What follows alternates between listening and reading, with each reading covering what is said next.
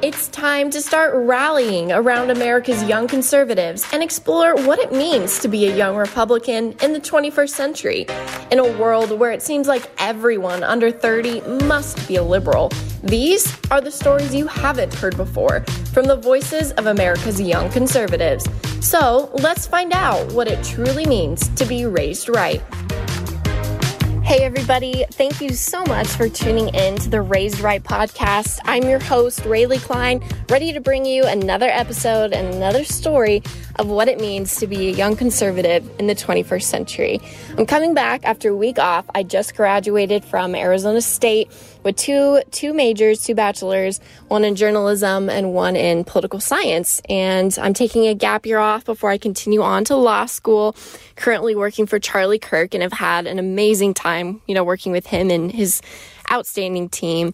And I'm really just excited to get back to bringing you more episodes and more stories. I love doing this. And as someone who has lived the full experience of being a young conservative in a very liberal and woke world, I can't express just how important it is to amplify the voices of young conservatives, share their stories, and really encourage them to share their thoughts, their feelings, and demonstrate what happens when you do and the good that comes from that. And I can't wait to just continue to do that every week. So this week, we have a very special guest, a young lady named Emily Hines, who's a 19-year-old from Manderville, Louisiana. Now, you may have heard her story before. She's been reaching national headlines lately because she was canceled by her sorority at LSU for kind of, the typical reasons, a social media post that didn't sit well with the woke mob. So she's a freshman at LSU, is going to start their nursing program in January, but it's been kind of a bumpy start for her. And I met her through our mutual friend, Jonathan Copel, who's been on the show before, and he's very, very supportive. And we've been able to make great friendships and really kind of help people find the victor mentality rather than the victim. And Emily is one of those young ladies that absolutely embrace that and has just been making really positive waves and positive change for young conservatives. So super excited to have her on the show. So I am here with Emily Hines from Louisiana State University, who is an avid young conservative, ran into a little incident of cancel culture herself. And I'm so excited to have her on, not only just to share her story of what happened, but the strength and courage she found to kind of stand up and fight for it. And now that she's reaching national headlines, another story of when you come out the victor and not the victim. So welcome, Emily. Thank you. So why don't you tell us just a little bit about yourself and your upbringing with conservative values, how, and, if those became important to you, and just a little background about yourself. Sure. So I have 3 sisters, mom and dad, and grew up like a cookie cutter family, going to church every Sunday. I grew up in the Methodist church. I always went to church. I don't know, pretty classic, I guess. But my parents pulled me out when they started introducing Common Core in public schools. My parents pulled me out. So that was in 5th grade, or I got pulled out in 4th grade. I started homeschooling. I think homeschooling had a lot to do with how I think now, because I was taught like the classical method. So I was taught how to think, critically and using logic instead of what to think, which is what they teach in public school right now. So that definitely had a big impact on me, and that's why I think the way that I do. I wouldn't, like, my parents are conservative, but I'm not easily influenced, so I wouldn't say it's their, attributed to them that I'm conservative. They did play a part in it, but like I said, the thinking critically and logically is really why I became a conservative. And it really took off when in 2016, when President Trump was elected. I don't know. We always watch Celebrity Apprentice. And I like Donald Trump, and I was like, well, let me do a little research. So I started researching and kind of like took interest in politics. And then it really took off in the 2020 election. Yeah. I think a lot of, Trump supporters and conservatives out there had that same experience. But I think you brought up a really good point about learning how to think instead of what to think is so important. And it's such an issue that, we have to continue to fight in the public schooling system, unfortunately, because I think you put it in the best words possible for sure. So how did your political background kind of influence your life and your experience once you went to college? Oh gosh. I don't know. I'm pretty, I don't know. I'm level-headed, so I wasn't worried about having any of my views changed or whatever. I joined a bunch of our conservative groups on campus, like our Turning Point chapter. I founded a Today's America chapter, and Students for Trump. I joined all of that. So I was never worried about my beliefs being swayed. Kind of stood firm in them. They grew even more, I would say, once I got there, because I saw how left-leaning LSU actually was and how liberal. Like, you wouldn't think it because it's Louisiana. Like, we're a red state. We're in the South. Everyone's like, oh, LSU, that's so surprising. But they really, like, Baton Rouge is so liberal. I don't know. I think it strengthened my beliefs, I would say. Yeah, that's good. That's really good to hear. So from your experience and your run-in with cancel culture actually stemmed from your sorority. And I read either a tweet or something of yours that you didn't initially even want to join a sorority. So tell me a little bit about, what that process was and the decision to eventually decide to join one. Yeah, so my family, it's kind of funny. I'm not really like a sorority girl. I'm not like a girl's girl, because I don't know. I just don't deal with like the fakeness and cattiness of girls. So I try and steer clear of that. So that's why I was like, no, I'm not going to join a sorority. And then I found out, or I discovered that I only had this year because I finished my classes so early. And I was like, well, I'll just do it for fun. It'll be fun. So I decided to join. I went through spring recruitment. So I joined in January. And then I got kicked out in April. So, what sorority was it? Alpha Phi. Okay. Yeah, I think sororities get a bad rap of, just being a whole bunch of drama queens and gossipers, and it's intimidating definitely for some people. But I think your story kind of sheds, some light into the group think and peer pressure that can come along with it as well. So your cancel story kind of all inspired from the lovely world of social media, except your platform was TikTok. And I actually heard about your story through Jonathan Koppel, who's our mutual friend. He sent it to me and he's like, hey, look at this. She posted this TikTok and people are just livid. Like, they're flying off the hinge at this poor girl. And now they're threatening to email her sorority and blah, blah, blah. So I'm sure the story from your perspective is a lot better than mine. So why don't you tell us a little bit about, that day and what transpired? Definitely. So I posted it I have like these dates embedded in my head. So I posted it on April 2nd. And I had like random girls comment, we're reporting you. I was like, okay, you go ahead. But they did report me, apparently. And I was asked to remove it on Monday the 5th.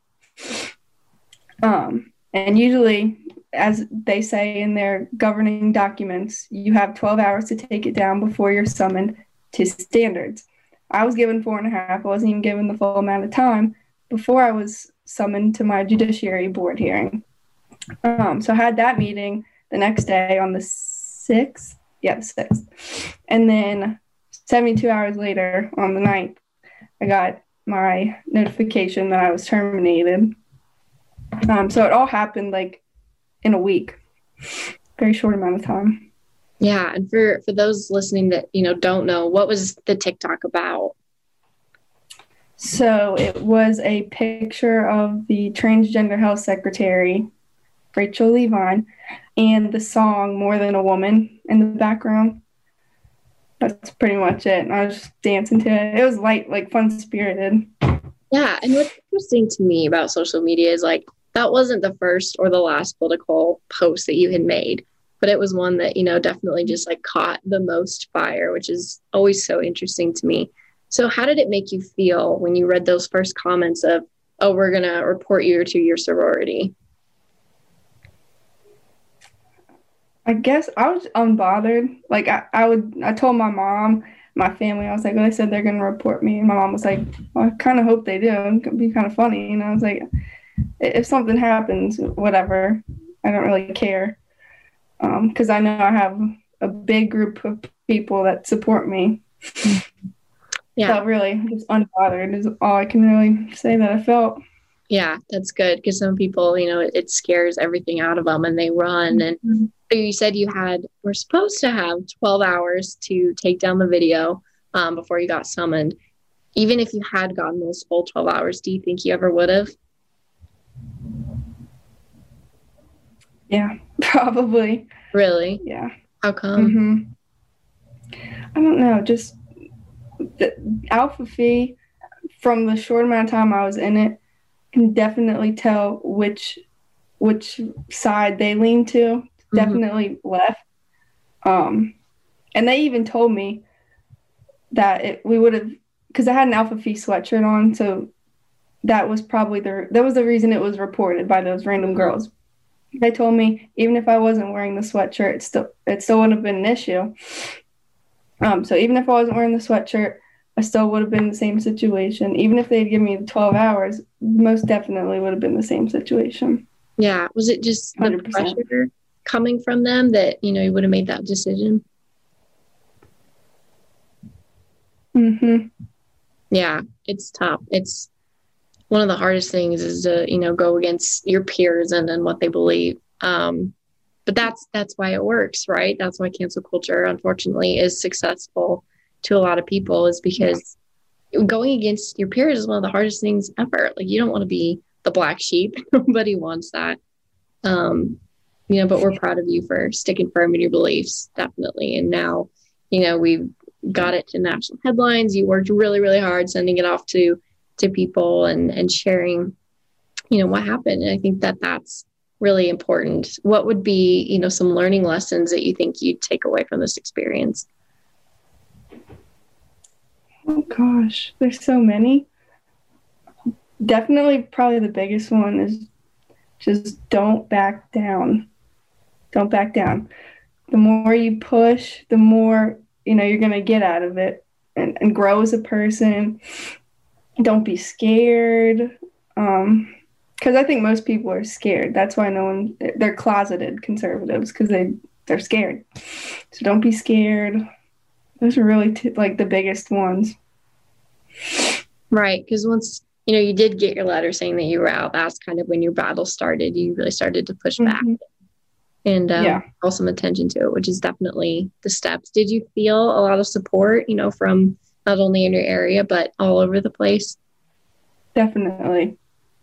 Because Jonathan, he was kind of like the person that, I think he was even more mad than me. Yeah. Because he was the one that kind of got me mad. And I was like, yeah, you're right. That's not right.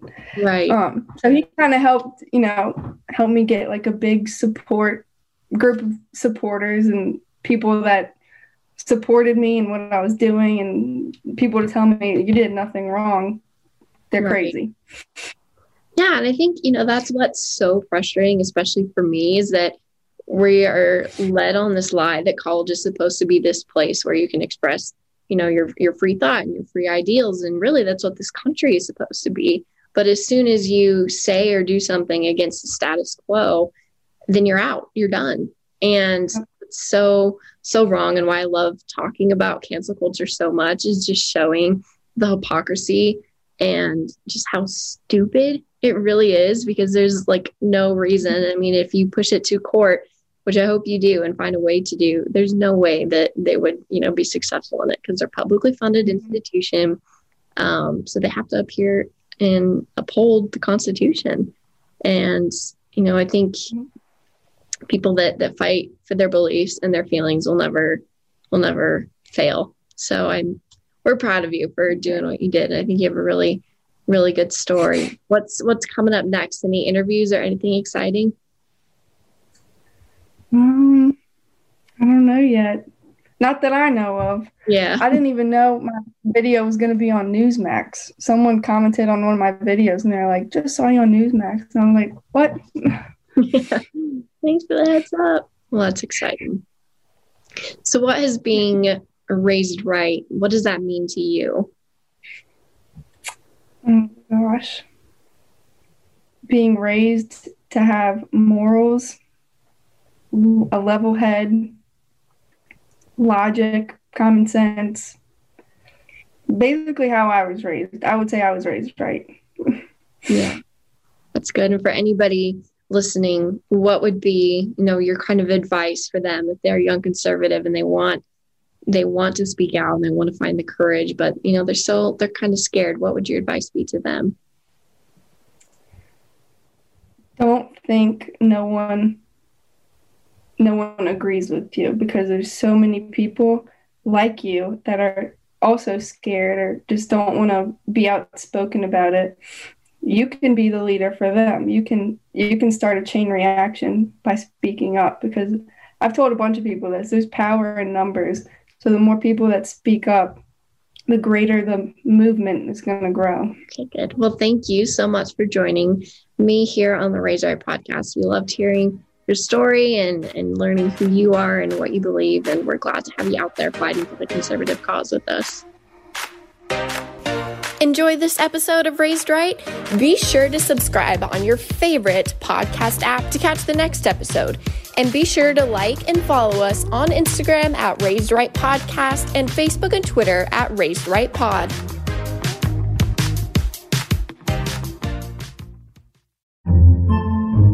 Podcasts by Federated Media. Podcasts by Federated Media.